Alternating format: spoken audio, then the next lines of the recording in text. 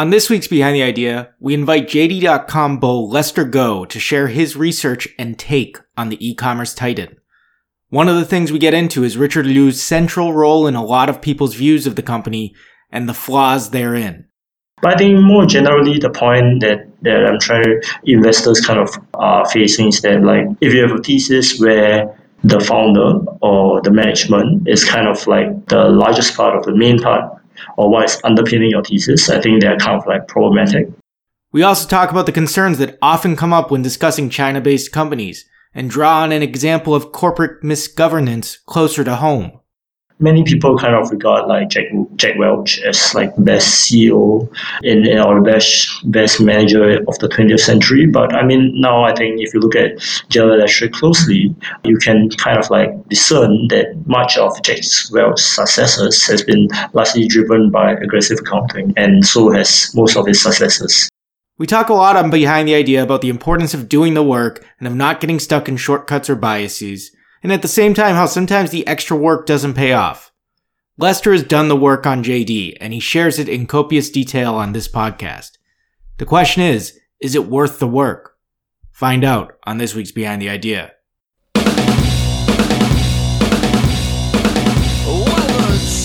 Welcome to Behind the Idea. I'm Daniel Schwartzman. We're going back to JD.com today to discuss the Chinese e-commerce company further. It's a leader in the industry, but endured a terrible 2018 with headwinds like the China-US trade discussions, as well as more local issues with CEO and founder Richard Liu facing serious accusations in the second half of the year, which were eventually not pursued. We're joined today by Lester Go, a Seeking Alpha author who has made some compelling arguments about JD, though I should say mostly on his blog and Twitter account. I'm going to ask him about the concerns we raised last time out, and try to get deeper into the bull case for JD going forward. Before we get started, Behind the Idea is the podcast that looks at what makes great investment analysis work based on articles from the Seeking Alpha ecosystem. Nothing on this podcast should be taken as investment advice of any sort. I don't have any positions in any of the stocks we're going to discuss, while Lester is long JD. You can subscribe to us wherever you get podcasts, and if you have the chance to leave us a review on iTunes or Apple Podcasts, we'd really appreciate it, as it will help other investors find this podcast. Okay, Lester, welcome to the podcast. Yep, I'm happy to be here, and I'm very glad to have this opportunity. Great. So let's just jump right into what is your thesis on JD? The last thing I read that you wrote about was in September. What do you think about the company now? They just reported earnings. We're, new year. What do you think about JD?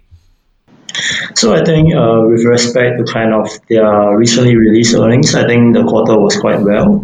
There was some issue in the prior quarter where there was some concerns over user growth, but I think this quarter kind of showed that concern is not really warranted. And regarding my kind of overview or overall view on JD, I kind of have three things which kind of like form the base of my thesis. So basically, I believe that JD is one, the lowest cost operator in China retail. And second, I believe that it kind of has a very long runway for reinvestment. And lastly, I kind of believe that the valuation for JD, especially at its current valuation, is very compelling. So basically, for JD is mainly a retailer. And when we kind of talk about retailers, the things that really matter are kind of like sales per square foot, its cost structure, and inventory turnover. So if you consider Costco, why is Costco such a great retailer? It's because it kind of has sales per square foot of 1,200 and OPEX margin of about 10%, and it turns over its inventory roughly 11 times a year. And these metrics are very, very good in retailing. And if you look at JD, if you look at its direct sales per square foot, it has sales per square foot of roughly 450. This is in US dollars. The Costco one is also in US dollars. But JD has a large marketplace business. And for a marketplace business, you kind of recognize revenues on a net basis instead of on a gross basis compared to direct sales. So if you kind of adjust the marketplace GMV for value-added tax and estimated return rate, then JD's total sales per square foot will be roughly US dollars 1,000. And if you compare this to kind of like Walmart, Walmart does around 500. And so on inventory turnover, if you compare JD to its competitors, JD kind of turns its inventory over roughly 9 times a year. Suning is also at 9 times, Gourmet is at 5, Lianhua is at 8, and Sanat is at 5. So basically, JD turns over its inventory much more compared to its competitors. And okay, so recently, JD has kind of been front-loading a lot of its logistics and R&D investment. But prior to this, it had OPEX margin, so basically operating expenses as a percentage of sales of around 12%, and its peers have roughly 15% and up. So this advantage in cost structure is actually much larger than this 12 to 15% plus, because the comparison when we compare JD towards its competitors is not really apples to apples, because JD has a large market-based business, which is roughly half of its GMV, and its competitors, their market-based businesses are much smaller. So this in effect kind of overstates OPEX margin for JD, so in fact it will be much lower. So basically, this we have kind of like covered like three things. JD has very good efficiency in sales per square foot and inventory turnover, and it's also kind of have a large advantage in cost structure. So what this allows the company to kind of do is to kind of like price lower than its competitors and reinvest rebates from suppliers into discount coupons for its consumers. And apart from this, the company has also kind of reinvested in logistics. And this reinvestment in logistics have been very successful in that it allowed JD to have roughly 20% lower per order fulfillment costs compared to third-party express couriers such as ZTO, YTO, SF Express have low costs compared to them. So I think one issue that people kind of like, the one issue that's kind of controversial is that a lot of people seem to have the opinion that JD will never make money, because kind of like if you look at their gross margins, they are pretty low and they are kind of concentrated in product categories such as there are very low margins such as electronics.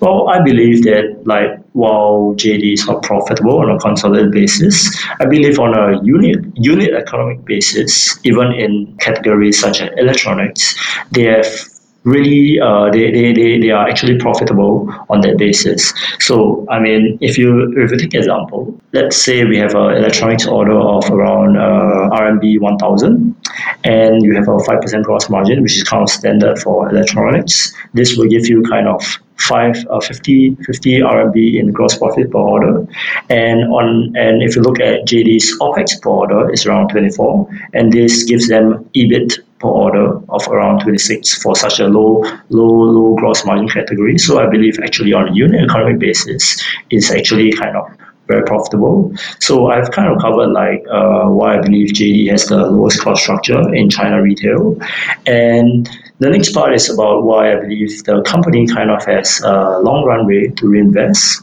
So if you compare kind of like China to other developed countries, their household income and consumption relative to GDP is around, for China, it's around 30 to 40%. And if you look at other developed countries, it's around 50 to 70%. So I think that as China continues to develop over a very long-term basis, there's upside to this number.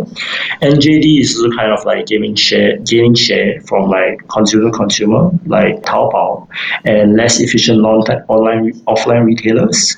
And if you kind of look at its market share as a percentage of total China's retail sales, it's around low single digit. So I think there's a lot of upside to that number. And if you look at its customer base, so JD, what it does, it provides cohort numbers like orders by cohort. And if you look at the total customer base, they kind of purchase around 8 to 9 orders per year. But the 2008 cohort, which is a very early cohort, purchased kind of like 30 orders per year. And so the average kind of has significant upside towards the older cohorts. And another thing I think about reinvestment is that the problem with many companies is that, well, you can reinvest, but you kind of like need to spend a lot in terms of capex and to kind of like fund the reinvestment. Whereas I think JD, in a sense, is kind of special in that it kind of have negative investor capital. So most of their reinvestment in capex is actually funded by accounts payable, which are driven by their supplier rebates. So lastly, I believe that kind of like JD has a very compelling valuation. So if you kind of net off its stake in JD Finance, JD Logistics, and you take out its net cash, short-term investments, and investment in equity investees. These all it all comes out to around $22 per share. And if you look at the current price, it's around 28. So basically, the market is kind of valuing the core business at around $6 per share. And I think this is a number that's kind of this valuation is kind of like it doesn't really attribute much value to the core business. So the way I kind of look at the core business is that there is two sides to the business. One is the direct sales business, and the other side is kind of like the marketplace business. So the direct sales business is kind of like the normal retail business. So I believe that if you use a 4% operating margin for the direct sales business, it's something that's very reasonable. And if you use a 30% operating margin for the marketplace business, which is also something I think is also reasonable, you'll get kind of like, and if you do this on the 2018 numbers, you'll get kind of like $2.65 in EBIT per share, and relative to the $6 that the market is valuing JD at, I think this is very compelling. JD is basically being valued at 2 times fiscal 18 normalized EBIT. So I think so. Basically, I think that JD, I'm long, and I think that it's very compelling due to these three reasons. Okay, that's a really thorough thesis. I have.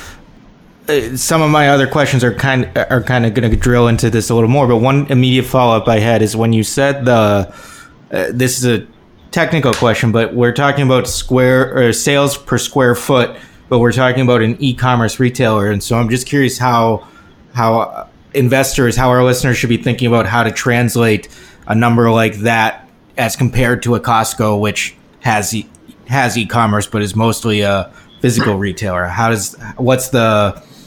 do you kind of make that comparison when you're analyzing JD? So basically, I think that if you look at Costco versus JD, basically the entirety of their sales is direct sales. So they do not really have like a marketplace business.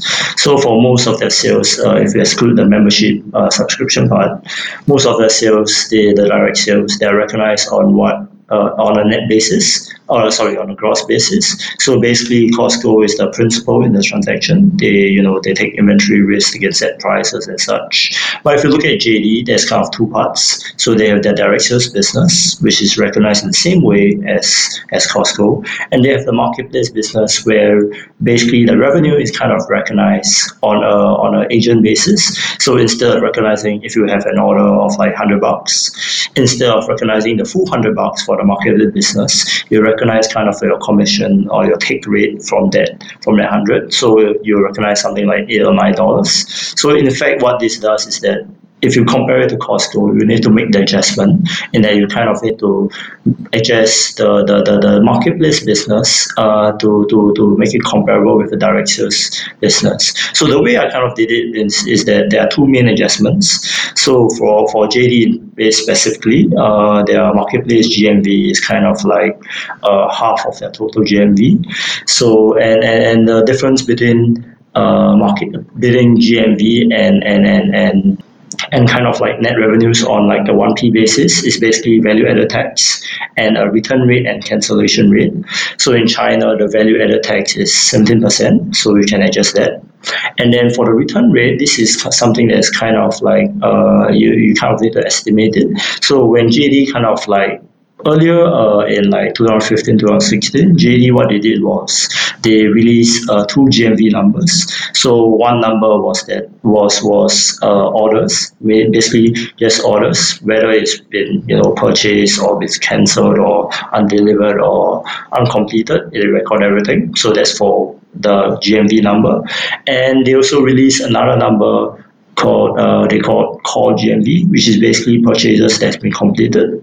So if you take the difference between the two and you take out value added tax, you kind of get an implied return rate. So basically, the way I kind of translate JD's 3P GMV to kind of like a 1P basis is I use the 3P GMV number, I adjust for the value added tax, and then I adjust for the return rate, and that's how I kind of make it apples to apples to compare to something like Costco. But what's the square footage for JD? Is it just their warehouse square footage, or what does that consist of? Yeah, so for JD, mainly their square footage is warehouses. So I mean, there's some stuff like if they have their headquarters, there's some of it is counted in square footage. But the number that I use for JD is basically their warehouse square foot. They put it in square meters. So as of the most recent quarter, they have around 12 million in square meters of warehouse capacity, and this is roughly 130 million square feet. And for Costco, the reason why I kind of like chose Costco as a comparison is because, well, Costco, they are kind of like a warehouse retailer in that they don't really have, they're not like a Walmart where they sell it through the store. They kind of sell things through their warehouse instead of a store. So I think it's kind of like a much better comparison if I compared to me comparing to like Walmart. Got it. Okay. Interesting. It's just interesting because they really make stark the contrast between online and even with Costco not having a traditional storefront, it's still a very sort of physical versus online number to think about.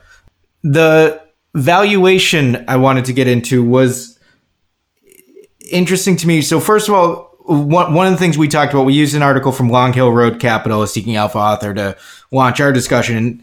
And their article was based on the idea of, it really focused on the idea that JD has all these other stakes. You mentioned JD Finance, JD Logistics, equity investments. And I guess my first question is just, with normal enterprise value, you net out cash, short-term investments that are easily liquidated into cash against debt. And in this case, we're talking about long-term investments. And I guess my question is, just what's your thought process on netting those out to get to that EV to EBIT number that you talked about? And then why does JD, like from just a business perspective, why does JD have these investments? How does it help their business, or you as a shareholder? What do you think about them owning stakes of these other companies that don't necessarily seem related to JD's core business? Okay, so kind of on the first question, like the reason, I guess the it's kind of like a general issue. So for a lot of businesses, they look really really attractive on an SOTB basis. So basically, you're netting out some cash investments, blah blah blah, and then you look at what the market is implying for the core business, and you look at it, and you think it's cheap. But I think an important distinction to make is whether management is kind of like focused on, or management is kind of like on the lookout for opportunities to kind of monetize these investments. So for some companies, for example, locally as in Singapore, we have a company called Hall Path Capital, and so basically this company is a very strong consumer business, but they also have a very large stake in a few of the local banks and the property developer. And the problem is that it looks attractive on a sum of the parts basis, but it kind of assumes that management will divest those stakes in the bank and the property developer. But the problem is they've been holding it for 20 years, so they're not probably gonna monetize it anytime soon. So as for JD in particular, I think it's kind of appropriate to exclude these investments from EV, because if you look at JD and you look at what management has done like over the past few years, it is quite clear to me that they are very focused on monetizing their assets whenever they can. So for example, for JD Finance in 2017, they did a spin-off and they raised something like 14.4 billion. This is in renminbi, RMB. And for JD Logistics, they raised around 13 billion, also in renminbi.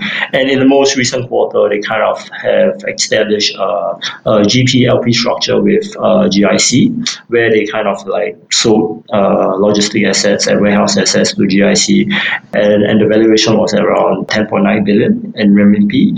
And basically, this situation kind of suggests that management is kind of very focused on monetizing assets whenever they can. So I think for JD in particular, given management's focus on capital allocation, I think it's appropriate to exclude these investments from EV. Whereas if you give me another company that where management is really reluctant to do so, I would think it would be inappropriate to exclude them.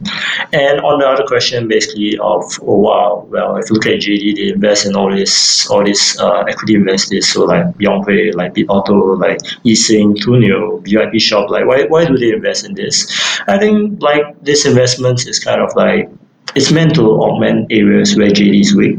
So, for example, if you look at Yonghui, it's groceries. So JD it has a grocery business, a fresh goods business, but it's not something that JD is very good at. I mean, it's a growing business, but JD is really known kind of for their electronics and for their home appliance business. So I think that JD makes these investments to kind of augment areas where they are weak. So for Yonghui, it's groceries. For Bit Auto and Yixing, it's cars. For Tunio, it's kind of like travel. And for VIP Shop, it's apparel. So apart from kind of like augmenting areas where JD is weak, I think this also has an additional benefit in that it kind of lowers customer acquisition costs for JD because all of these investees, Yonghui, Tunio, VIP Shop, they kind of have a pre-existing customer base.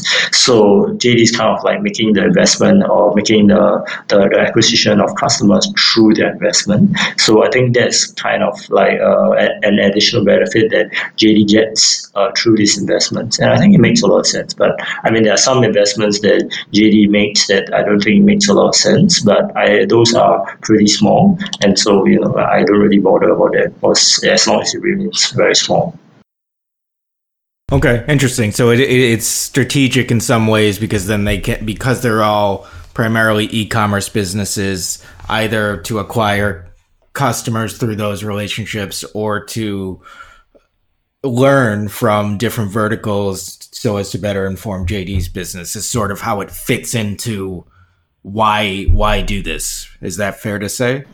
Yeah. I think that's fair to say.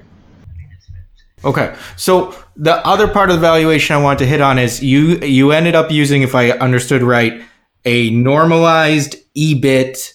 Let's just leave it at that. Normalized EBIT, enterprise value adjusted for these stakes is your numerator. And my question is, for example, their free cash flow was negative last year. I guess my question is, when do you think that JD hits that normalized EBIT? When do you think that they achieve sort of sustainable and I know they've been positive free cash flow at some point, but like when do they hit sustained positive free cash flow? What is the sort of scope that you're looking at this investment for that valuation to become apparent to the market that it is, what did you say it was, 2 times or 3 times EV? Yeah, either way, it's a crazy number for a growing company. So what's your sort of time frame for when this actually achieves normalization? So I think for JD in particular, management has kind of guided towards increasing the annual net margin on a consolidated basis every year. And I mean, this is kind of not really a hard guideline in the sense that if they find that they have opportunities to kind of reinvest, they will kind of like delay that margin target by a couple of years. And I think this has kind of happened in 2017 and 2018, where they realized that a lot of merchants, a lot of third-party merchants in China, they valued a courier that can kind of like deliver e-commerce goods and stuff very efficiently, and JD is one of that. So what JD did was they kind of like overbuilt their logistic capacity. So if you look at, and this also kind of ties into why the free cash flow has been kind of like pretty bad in 2018. But so basically what JD did was they overbuilt logistics capacity. If you look at for over the fiscal 15 to 18 period, they increased their warehouse capacity by like 82% in 2015, 40% in 2016, 79% in 2017, and 20% in 2018. And if you compare this to their sales growth or GMV growth, this is far in excess of their sales growth and GMV growth. So it kind of tells you that they are kind of front loading all this investment. So, and if one kind of question about that is the obvious question about that is that, well, if they're front loading all these investments, whether it has been paying off, and I think it has been, because if you look at their logistic business, which they recently kind of separately disclosed, or at least the revenues from the logistic business on the third party basis, this business has grown by 37% in fiscal 16, around 60% in fiscal 17, and around 140% in fiscal 18. So apart from this, apart from kind of like doing the 3P logistics thing, JD has also been building warehouse to kind of monetize them through a GPLP structure. Like I mentioned, the transaction with GIC. So basically, what JD does is they do a sale leaseback to the limited partnership, and then they act as the GP to the fund, and then they have a call option on future asset appreciation. So that's one reason kind of why JD's free cash flow has been pretty bad, and why its margins has been kind of like the margin expansion has kind of been delayed.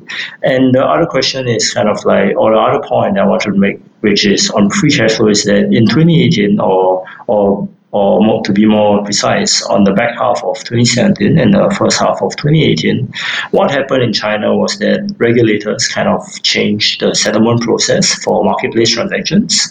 So previously, what JD could do and other e-commerce companies could do was that if a consumer paid you before they had received delivery of the goods, you can process that payment through your own payment company. So JD has JD Pay, sometimes they use WeChat Pay, Alibaba uses Alipay, and Tencent, well, they use WeChat Pay. So that was what it could do previously. So, but regulators, what they did was they came out with a regulation that says that, oh, you must settle all these transactions through third-party payment companies. You cannot use your own payment company. And if you look at the impact on JD, on their cash flow, in 1Q18, there was in renminbi 5.3 billion decrease in advance from customers, which is basically representing the customers paying prior to receiving the goods. And from 3Q17 to 2Q18, which is kind of the period that I mentioned, they had an impact of around a cash flow impact of in total around 9 billion renminbi. So I think this kind of the change in the settlement process for marketplace transactions and JD's overbuilding of logistic capacity, it kind of explains why their free cash flow has been pretty anemic in 2018, and the logistics side, it kind of explains and why they basically the margin expansion progress has been kind of delayed. So, I mean, for regarding sustained free cash flow generation, was to say that, or when will JD kind of like generate cash on a sustainable basis? I think that they have kind of like went through their largest investment phase. The most recent one was them reinvesting in their 3P logistics, and they also will lap the change in the settlement process for marketplace transactions. And I think this will allow JD to kind of like revert to generating substantial cash flow as it has in the past. But one point I wanted to make about this is that a lot of JD's cash flow, if you look at the prior years, it is not profit driven, and it's not driven by like EBIT or like net income. It is driven by their negative working capital structure. So this negative working capital structure is really as a result of merchants kind of funding JD's business. So if you look at their accounts payable and their cash they generate from accounts payable, it is a very large portion of their free cash flow. So I think investors, when they're kind of like looking at cash, they should ignore the contribution from the positive contribution, or at least the cash from this working capital, because it is something that I do not believe is sustainable if you look at JD on a steady state basis. Okay, really interesting. That's helpful. I think I want to get into questions about the reinvestment, but maybe I'll do that when we talk about China more globally. But yeah, it's just interesting to think about, because one of the challenges here is that it is a growth company, and figuring out how to adjust for that and value appropriately, and then these other factors that we'll get into in a second, what that means for their growth outlook for the company, etc. So the first question I wanted to sort of ask about that, we had a few sort of topics that really stood out to us about JD and what could potentially be risks to the thesis. One of them that I'm my favorite sort of question around this is whether JD is a crowded trade. Do you worry that, to give a trivial example of this, if you look on Seeking Alpha, the last 7 authors who have written about the stock are bullish or very bullish.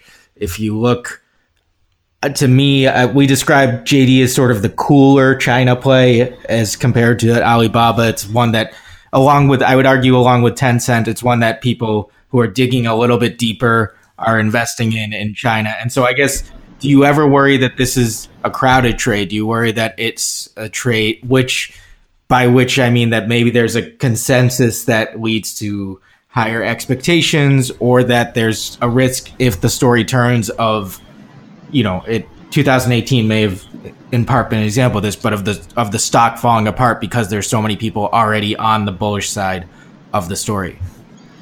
So I think I like to call myself a long-term investor, and of course a lot of or mostly everyone will call themselves a long-term investor, but being long-term, actually doing it is kind of a different thing.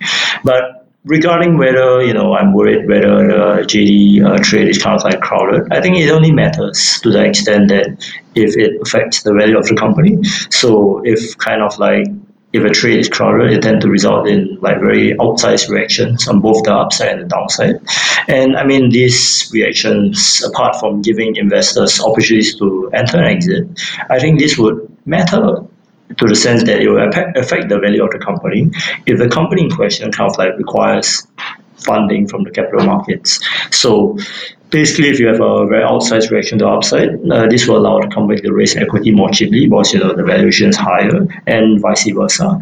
But I think that this, specific to JD, I think that the crowdedness of the trade doesn't really matter, because it doesn't really affect the value of the company. So if you look at JD, they have been largely self-funding, or to be more accurate, their suppliers have been funding their growth, and so JD doesn't really need, or at least it is at a point in time. At this point of time, JD doesn't really need funding from the capital markets, and I don't foresee it needing funding from the capital markets in the foreseeable future. I think in JD, if you look at JD in 2014, where they weren't really cash flow positive, I think that would be more of an issue. But I think we have pretty much passed that phase.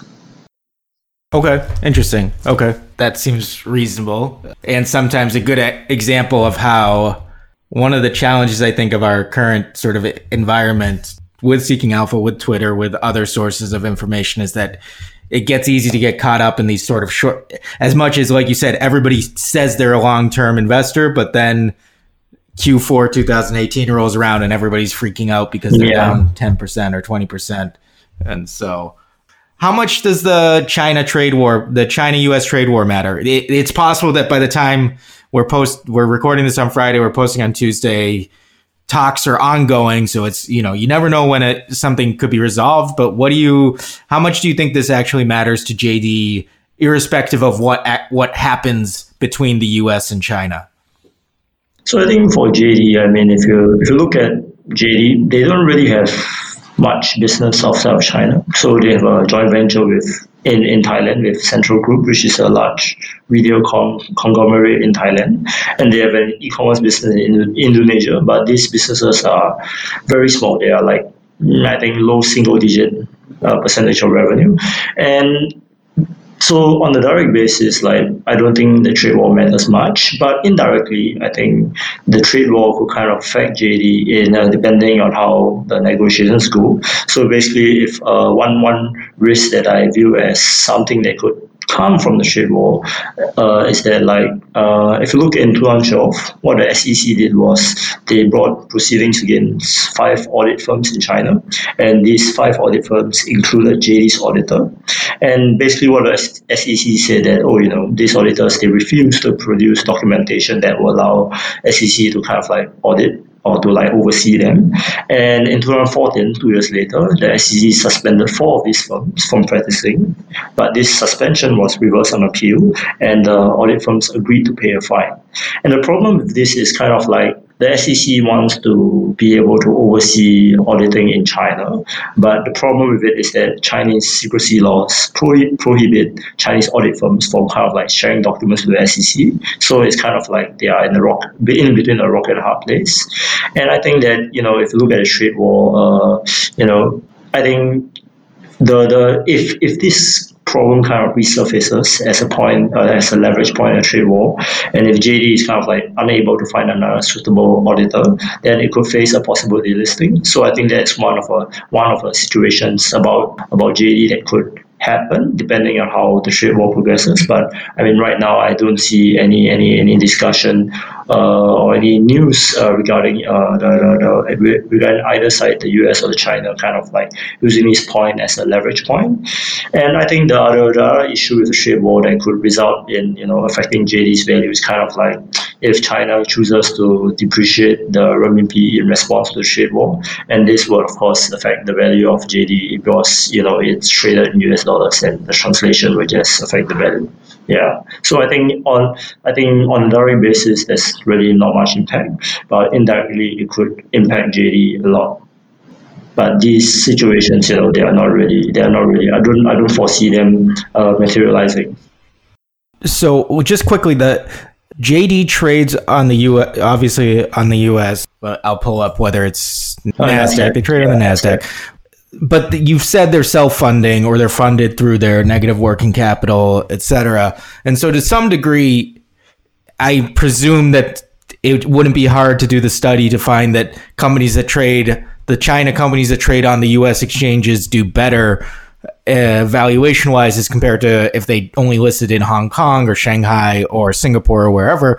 But to some degree, I'm just playing out if their auditor was suspended and they were forced to find a new auditor or face delisting. Fundamentally to JD's business, how important is it, from your perspective, that they're on the US exchange? I can see how it would affect the price of the stock, but does it affect the value? Does it affect the company's operations if they're not listed on the US market? I think it could affect, but I think the effect on JD's business is kind of pretty small. Because I mean, imagine if JD listed in Hong Kong or Singapore or Shanghai, for example, US investors wouldn't really know of JD because it's not listed on the exchange, and so that there is an issue in there, like when JD wants to expand beyond China, they might have a small issue in that you kind of need to educate the public about what JD is and that kind of thing. But I think that's kind of like a small issue. But yeah, I mean, wherever you choose to list, I don't think it has a huge impact on the value of the company. I mean, apart from the part where you kind of say that, if the valuations in China is, let's say, much lower and the valuations in US is much higher, obviously you want to list in the US to raise the most capital possible. Yeah. Right. Okay.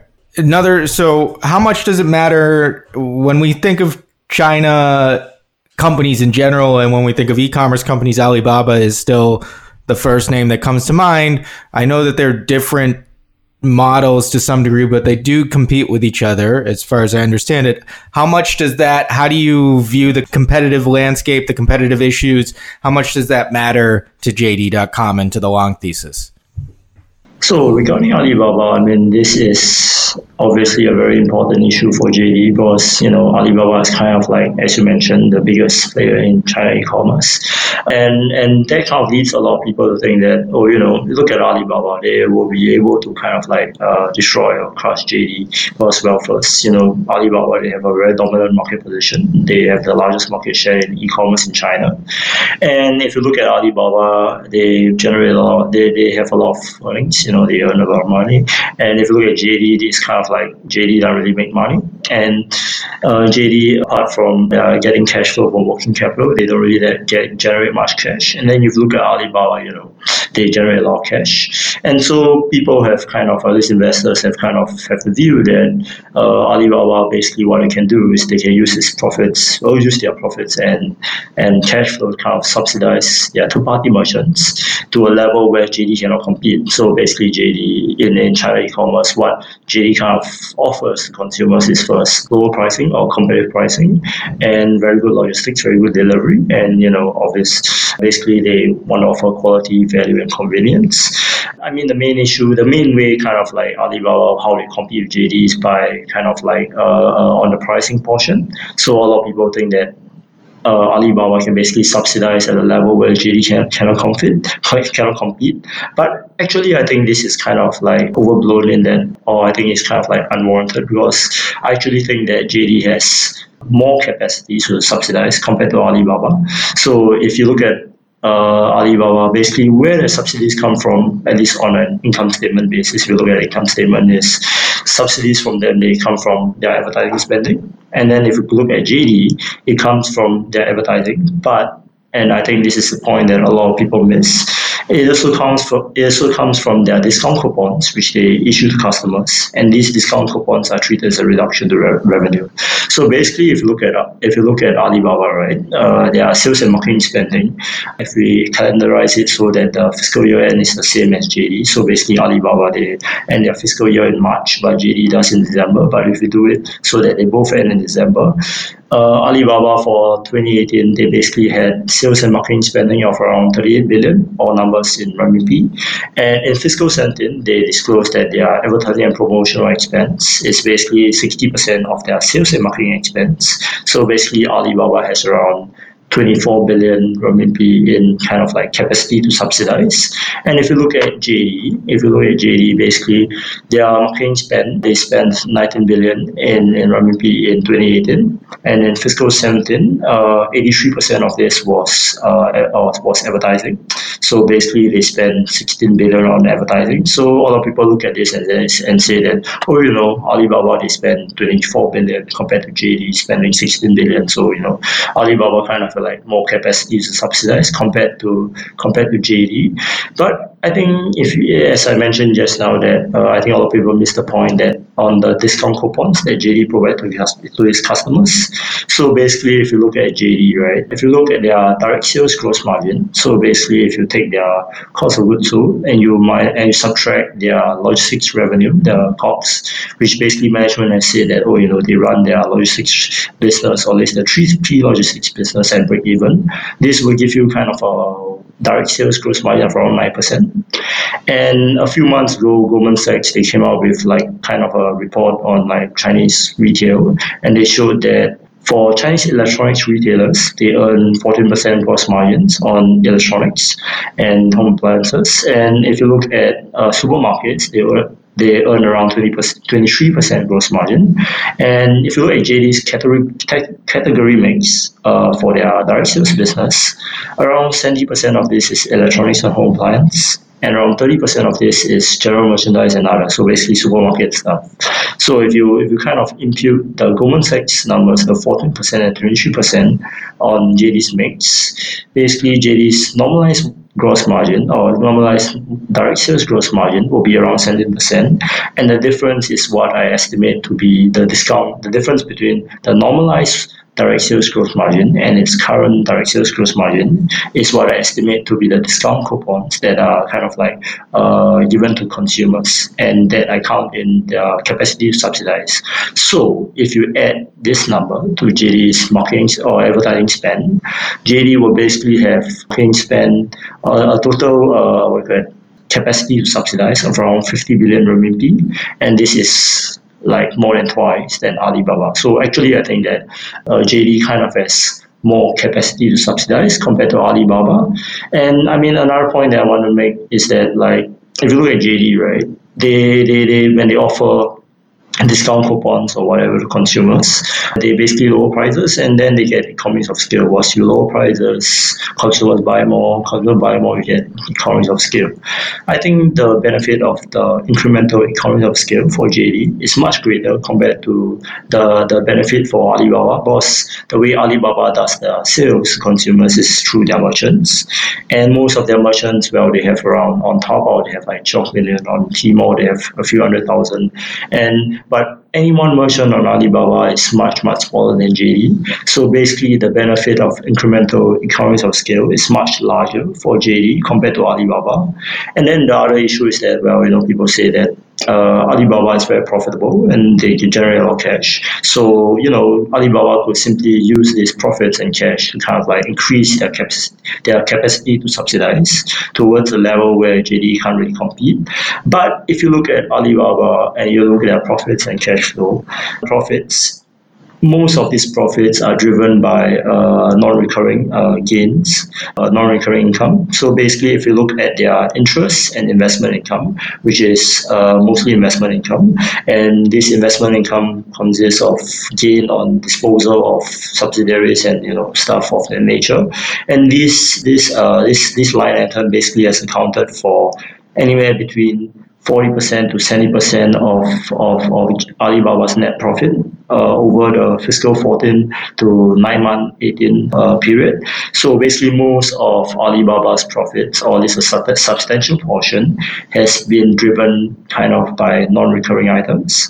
And if you look at Alibaba's cash flow, well, first they generate a lot of cash, but if you look, but most of this cash has kind of gone to their equity investees. So if you look at the fiscal 2012 period all the way towards the fiscal 17 period, which I mean the reason why I stopped at fiscal 17 is because they don't put out a full cash flow statement in their third quarter 18 release. But if you look at this fiscal 12 to fiscal 17 period, roughly 60% of free cash flow of Alibaba's free cash flow has gone towards funding or investing in these equity investees. So basically, the point I'm trying to make is that, well, while Alibaba has a lot of profits and a lot of cash flow, a lot of these profits are driven by one-time items or non-recurring items, and a lot of this cash flow seems encumbered in the sense that they need to go towards kind of like funding their equity investees. And there's also the issue of that, if Alibaba was able to kind of like, if they thought they were able to like crush JD by, increasing their subsidies, they would have probably done it over the past few years. But I think it's kind of telling that they haven't really ramped it up by that much or as much as they could have on reported numbers. So I mean, like, apart from this, a lot of people have also mentioned that if you look at Alibaba and you consider their level of monetization, people would say that, or investors are of the view that Alibaba has significant upside towards their take rates with respect to their take rates. So if you look at Alibaba's take rate, it's around 3% versus like their marketplace peers at like roughly 10%. So the idea is that Alibaba has significant potential to increase their take rate, and this will allow additional capacity to subsidize against JD. But I think this is kind of like the bull case for Alibaba. But I think this is kind of flawed in the sense, or this line of reasoning is kind of flawed in the sense that it kind of assumes that the entirety of Alibaba's reported GMV is monetizable. Because I mean the take rate, the 3% is based on their total GMV, but Alibaba's GMV, they count orders and they do not count stuff that they do not count purchases that basically they count everything in orders, and they don't differentiate whether the order has been delivered or whether it's been cancelled and kind of thing. So if an order is cancelled or returned, the GMV is probably not monetizable. And if you kind of look at so basically the idea here is that you are trying to kind of like quantify that, if Alibaba's, what is Alibaba's true take rate on their monetizable GMV? So you're trying to quantify what portion of GMV is monetizable. So basically, if you look at the State Post Bureau, which in China, basically what they do is they report customer complaints for e-commerce transactions. So if you look at JD, per 1 million parcels, JD has 0.2 customer complaints.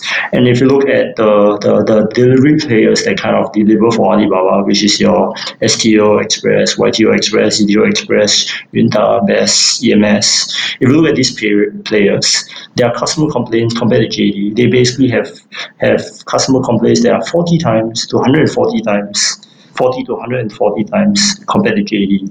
And if you look at JD, when they used to disclose their core GMV and GV and core GMV and GMV, and the implied return and cancellation rate from that was 25%. And then you look at this customer complaint thing, and then it kind of like you have an idea that Alibaba's return and cancellation rate is probably much higher than that of JD. So a significant portion of Alibaba's reported GMV is probably not monetizable.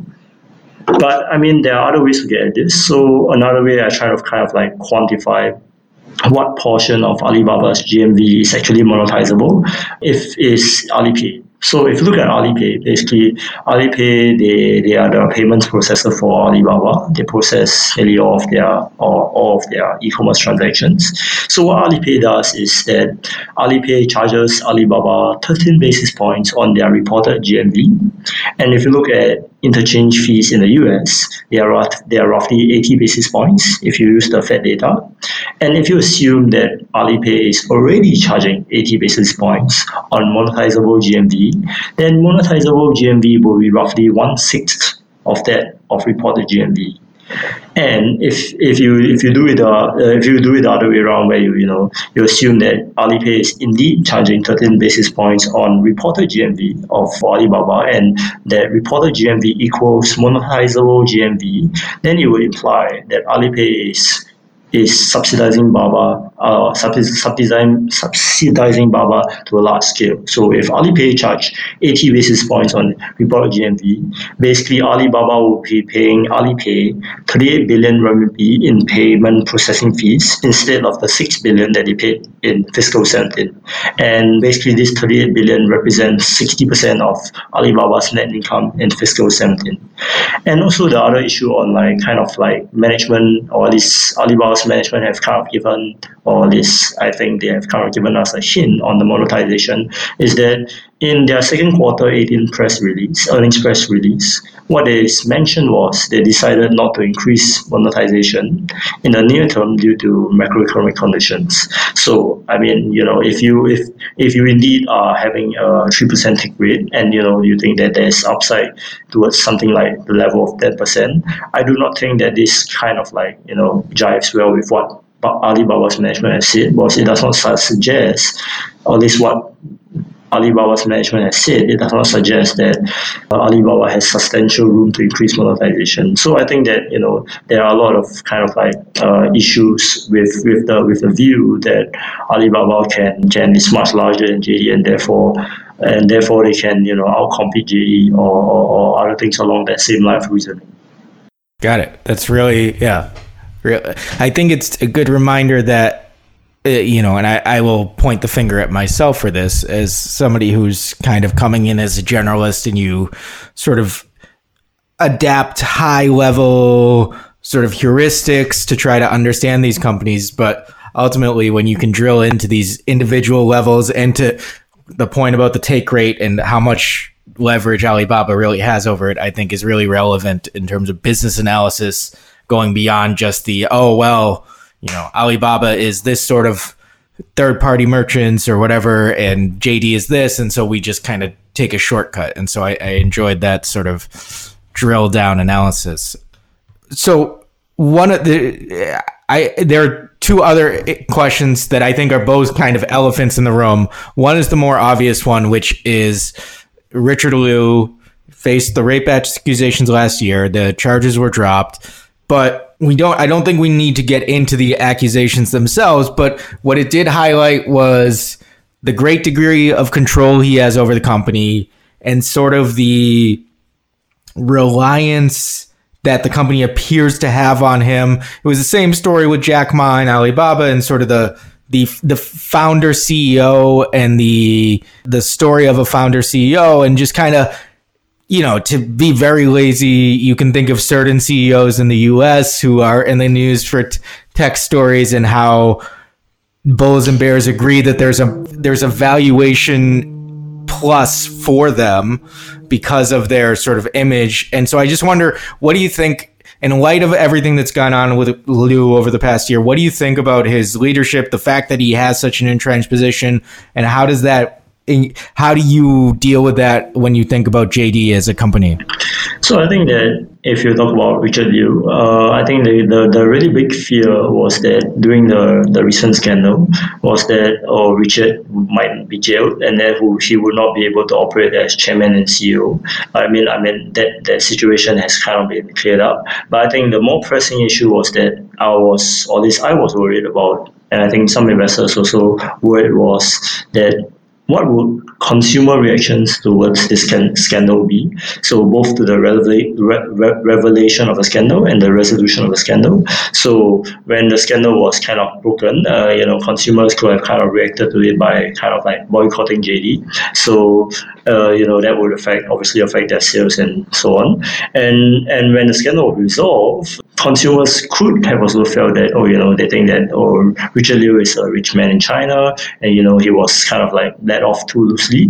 But I think these issues, which obviously impact the business, it can be tracked. So the way I kind of look at it was that I look at the WeChat index. So basically on WeChat they have something called it's kind of like Google Trends.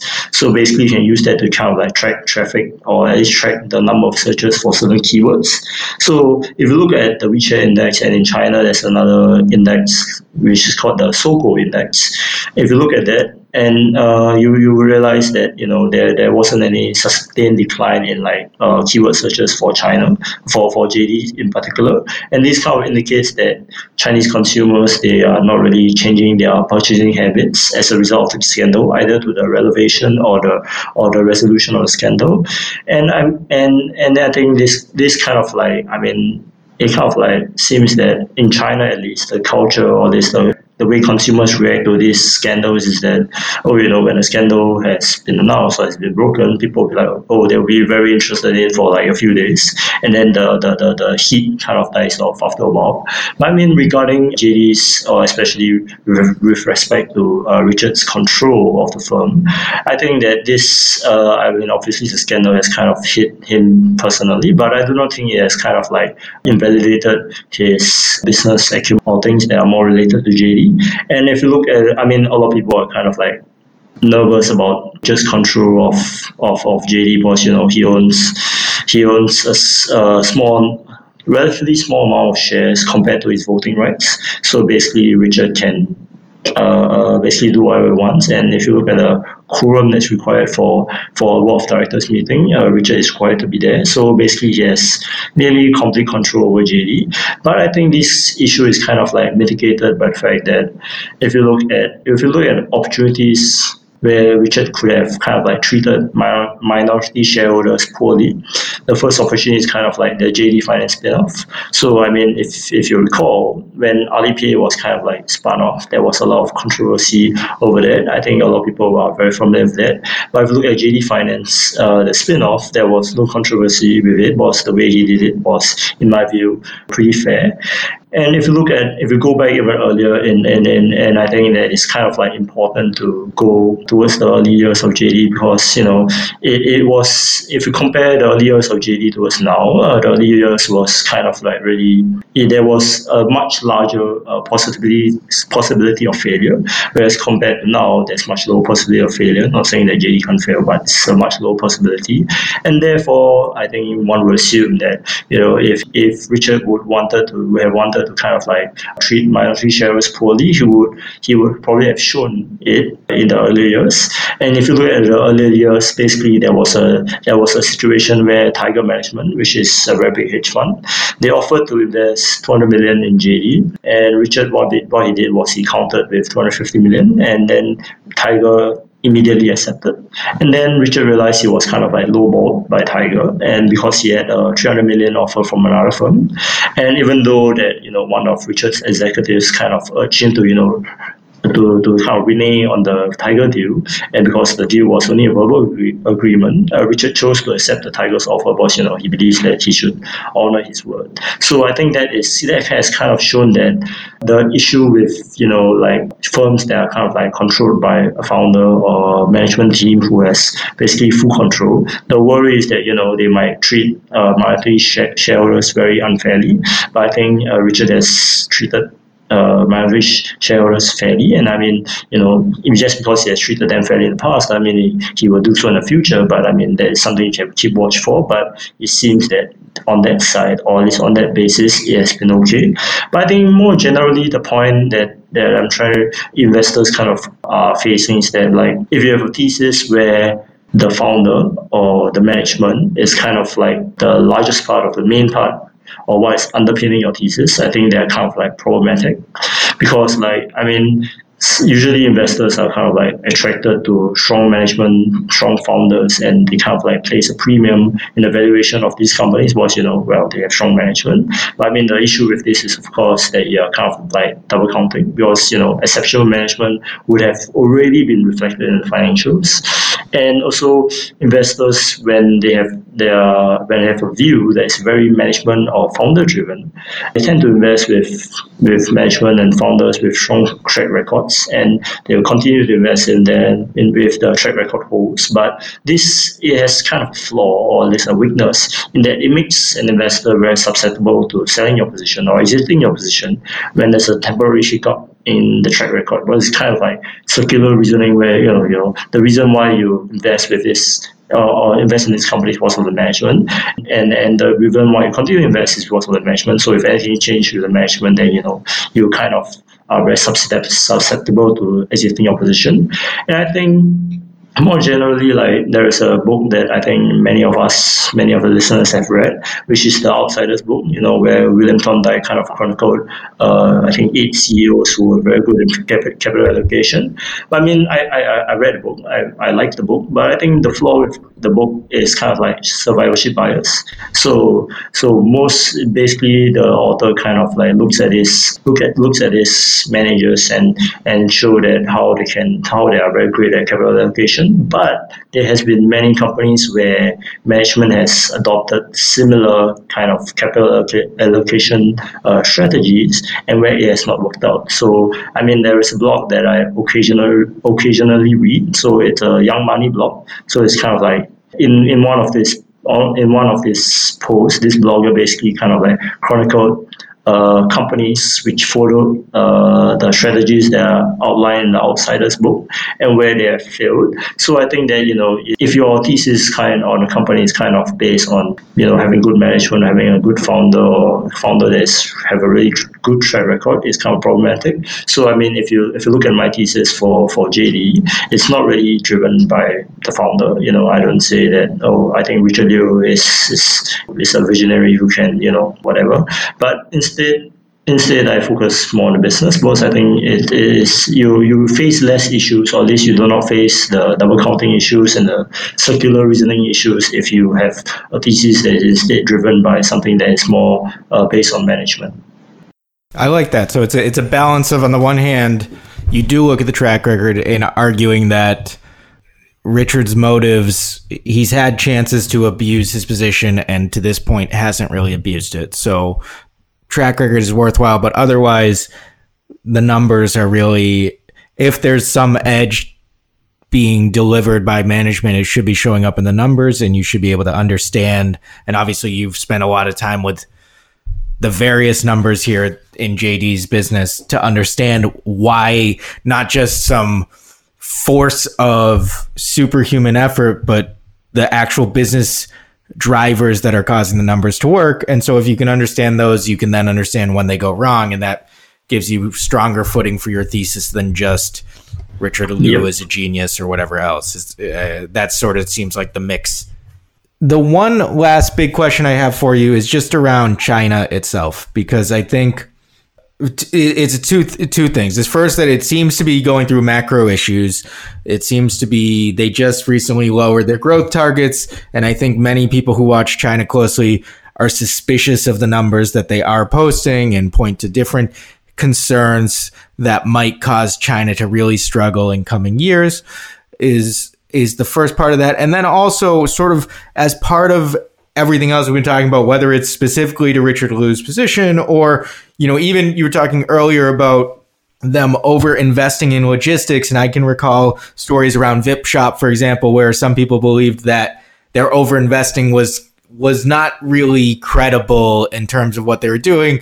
I don't remember the exact specifics, so I don't want to draw a parallel too fine, but questions are raised about China companies. Investors criticize China companies' finances. I can recall, there are a lot of bears out there about Alibaba. I mean, really, there's the big companies, even though they seem to have this is not Sino-Forest or the companies of the early 2010s, but still, there are questions raised about these companies, and investors have suspicions. And I guess I wanted your take, having studied JD so closely.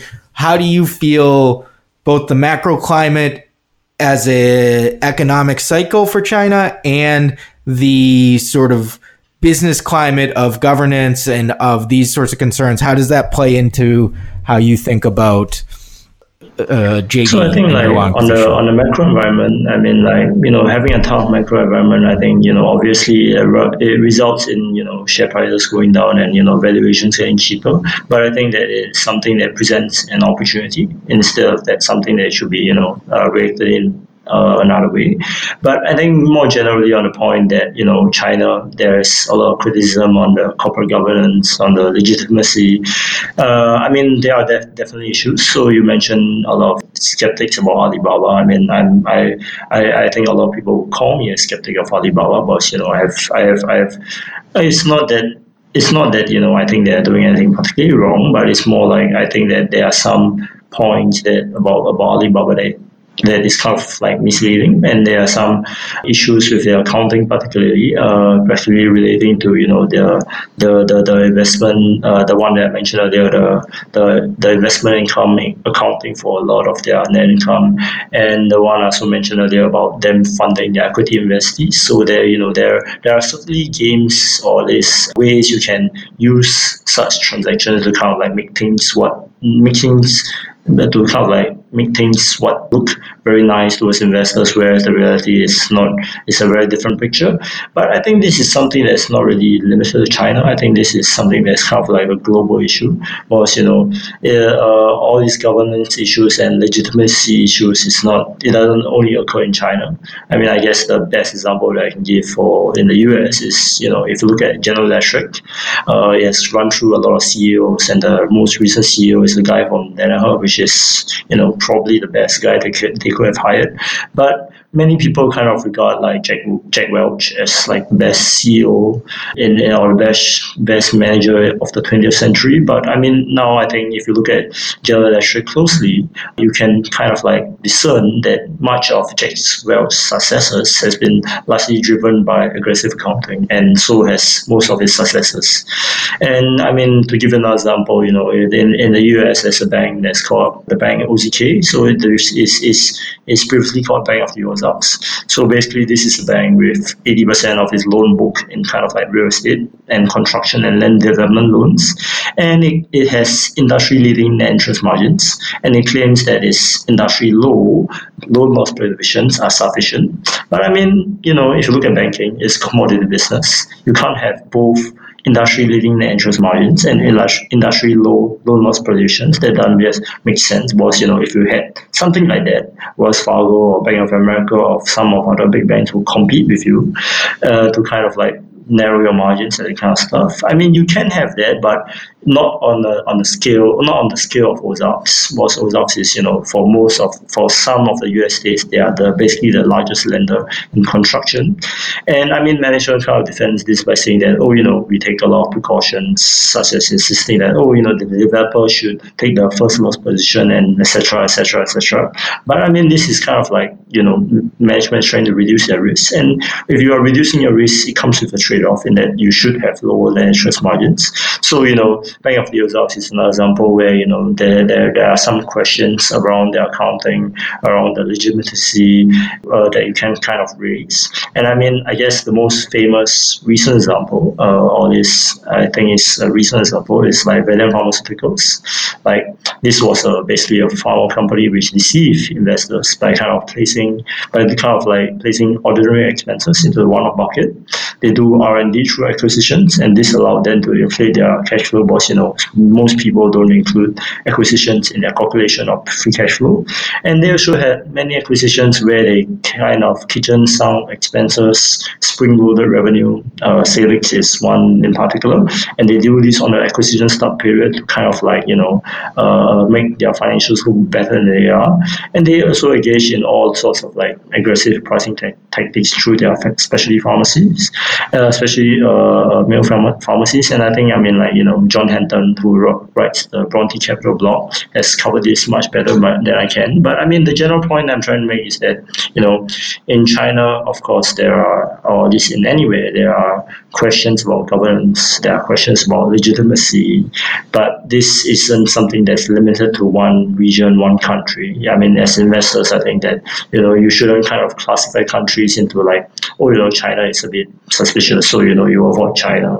And then whereas US, it's a bit kind of like less suspicious in a sense, then you choose to kind of like concentrate your investment in US. But I don't think that's an appropriate action to take. I think you should consider all companies as kind of like standalone, and if in your analysis, in your research, you find that they are engaging in stuff that make them that, or they are basically not legitimate. I think that is something that you should watch out for, but not only in China but also in other places that are not China, like US, Europe, or whatever. That's great. That's a good reminder to not be so provincial in the way we think about, or I think about, investing, and to remember that we all live in glass houses. It's also interesting when you think about the recent article Carson Block from Muddy Waters wrote about Germany with Wirecard. I've read it. Relating to Wirecard. Yeah, and Canada is a country that gets a lot of questions for the listed companies there. But yeah, also in the US, of course, there are, both in the past and in the present, lots of companies that raise questions. So I think that's a well-made point. So my last question to you is, you've held this position for a while. Let's say that you came to the story fresh. You knew you've still done the work. So I'm not saying try to pretend you don't remember, but let's say you don't have the anchoring of where you opened your position. You haven't gone through the ups and downs of the past couple of years. What would you like? What would you bring to the table now, or what would your thoughts be on JD? Are you able to kind of separate yourself from your position and think about what sort of company would you? I mean, I presume you would still open a position if you're still holding your position, but like, what would you think about JD, or what would you change in your process based on what you've learned over the last 18 months of holding this stock and as you've grown and as an investor generally? So I mean, as it relates to JD, I'll just speak more generally at first. So basically, in investments, or the type of investments I kind of look for. So basically, I look for companies where the reality and the consensus, or the embedded expectations, are kind of like far apart. So if you consider that from JD specifically, if you look at the valuation that I gave just now, where the market is basically valuing their core business at a very, very low multiple of normalized EBIT, and if you look at that kind of thing, it kind of like fits what I'm looking for. So a wide gulf between embedded expectations and reality, or at least my perception of reality, which I mean, my perception could always be wrong, because I'm not flawless in that kind of thing. Yeah. So, but I mean, as it regards to JD, I mean, I would still invest in JD, because like I have much more conviction right now than when I started. So when I started looking at JD, it was in 2017. So I was interning at a family office. This family office, basically what they did was they did special situations. So basically, whatever Joe Greenblatt wrote in his book, although the name is a terrible name of the book. So whatever he wrote in the book, we did. And I was attracted to JD because they announced the spin-off of JD Finance. And if you look at the situation then, JD Finance was still consolidated in JD. So what the impact JD Finance had on JD was, it was kind of like depressing its cash flow by a significant amount. Was what they did was they booked the loans that JD Finance issued, they booked it through operating activities. So obviously that seriously depresses your operating cash flow.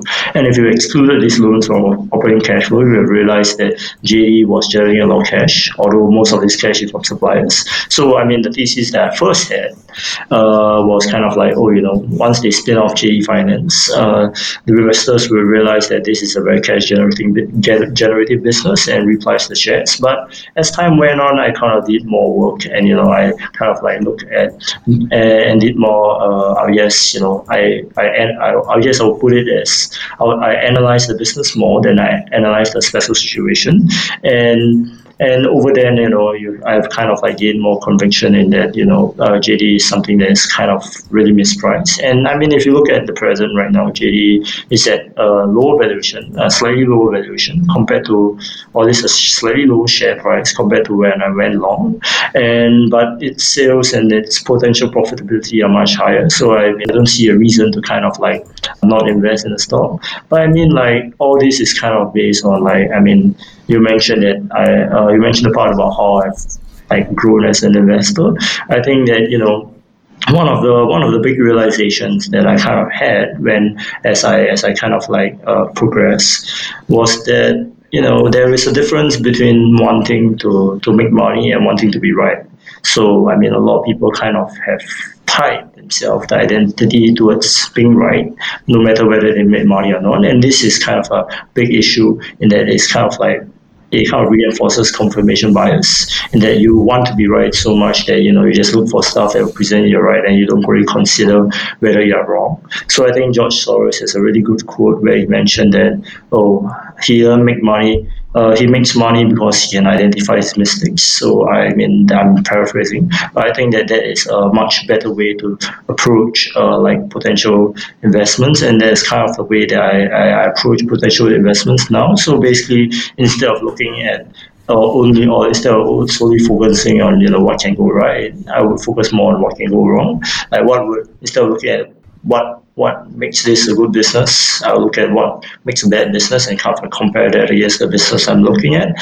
So I mean, more generally, I've kind of like detached myself from like all this. I think that I have progressed in detaching myself from being right and more of having a mindset where that I have a view right now, but if evidence or if analysis of or if the really smart listeners of this podcast kind of like realize that there's an error in my analysis, then I would be wrong, and then I would be very happy to kind of like realize that I'm wrong because it saves me money. So I think my approach, or at least my view towards potential investment has kind of changed from I want to be right towards like I have this view now, but I could potentially be wrong. But until evidence surfaces, or at least I realize that some part of my analysis that's kind of wrong, I will still keep the position. So I mean, that is kind of like how I guess progressed throughout the years. But I mean, I'm still pretty young. Like I'm currently right now I'm a college freshman. So I mean, I still have a lot to learn. I'm very glad that, especially like just how I mentioned that I post a lot of stuff on my stuff on Twitter. So I think that Twitter is probably one of the best places, or at least finance Twitter is one of the best places to kind of learn. So I mean, I've learned a lot from that. And I mean, I used to write on Seeking Alpha, and I think one of the editors that kind of edited my work the most was Jeffrey Fisher. So I mean, like he had a lot of advice to offer me, on how to think about companies, how to think about whether something is mispriced, that I really appreciated. And yeah, I mean, it's all a learning process, and I think that I still have a lot to learn. Yeah. Okay, fantastic. We had shout outs there for FinTwit. We had shout outs there for our colleague Jeffrey Fisher, who we've called out before on the podcast. And yeah, I think it's hard for anybody who's listened to this. I think it's hard to say that you have, whether or not your analysis and your conclusions are right, it's hard to say that you have that much more to learn about JD, because it just seems like you really have thought through this very thoroughly and understand the company really well. And so I really appreciate you taking your time today to talk about it, Lester, and best of luck with your position. Thanks so much. I mean, this is a lot of fun. Yeah, thanks for having me. Thanks for listening to this week's Behind the Idea. Are you a smart listener who has a different take on JD? Email us at btipod@seekingalpha.com so we can share it with Lester as he considers the stock further. Leave us a review on iTunes or Apple Podcasts so other investors can find this podcast. We're talking JD again next week with a bear, so stay tuned. This has been a Seeking Alpha production. Thanks for listening, and see you next time on Behind the Idea.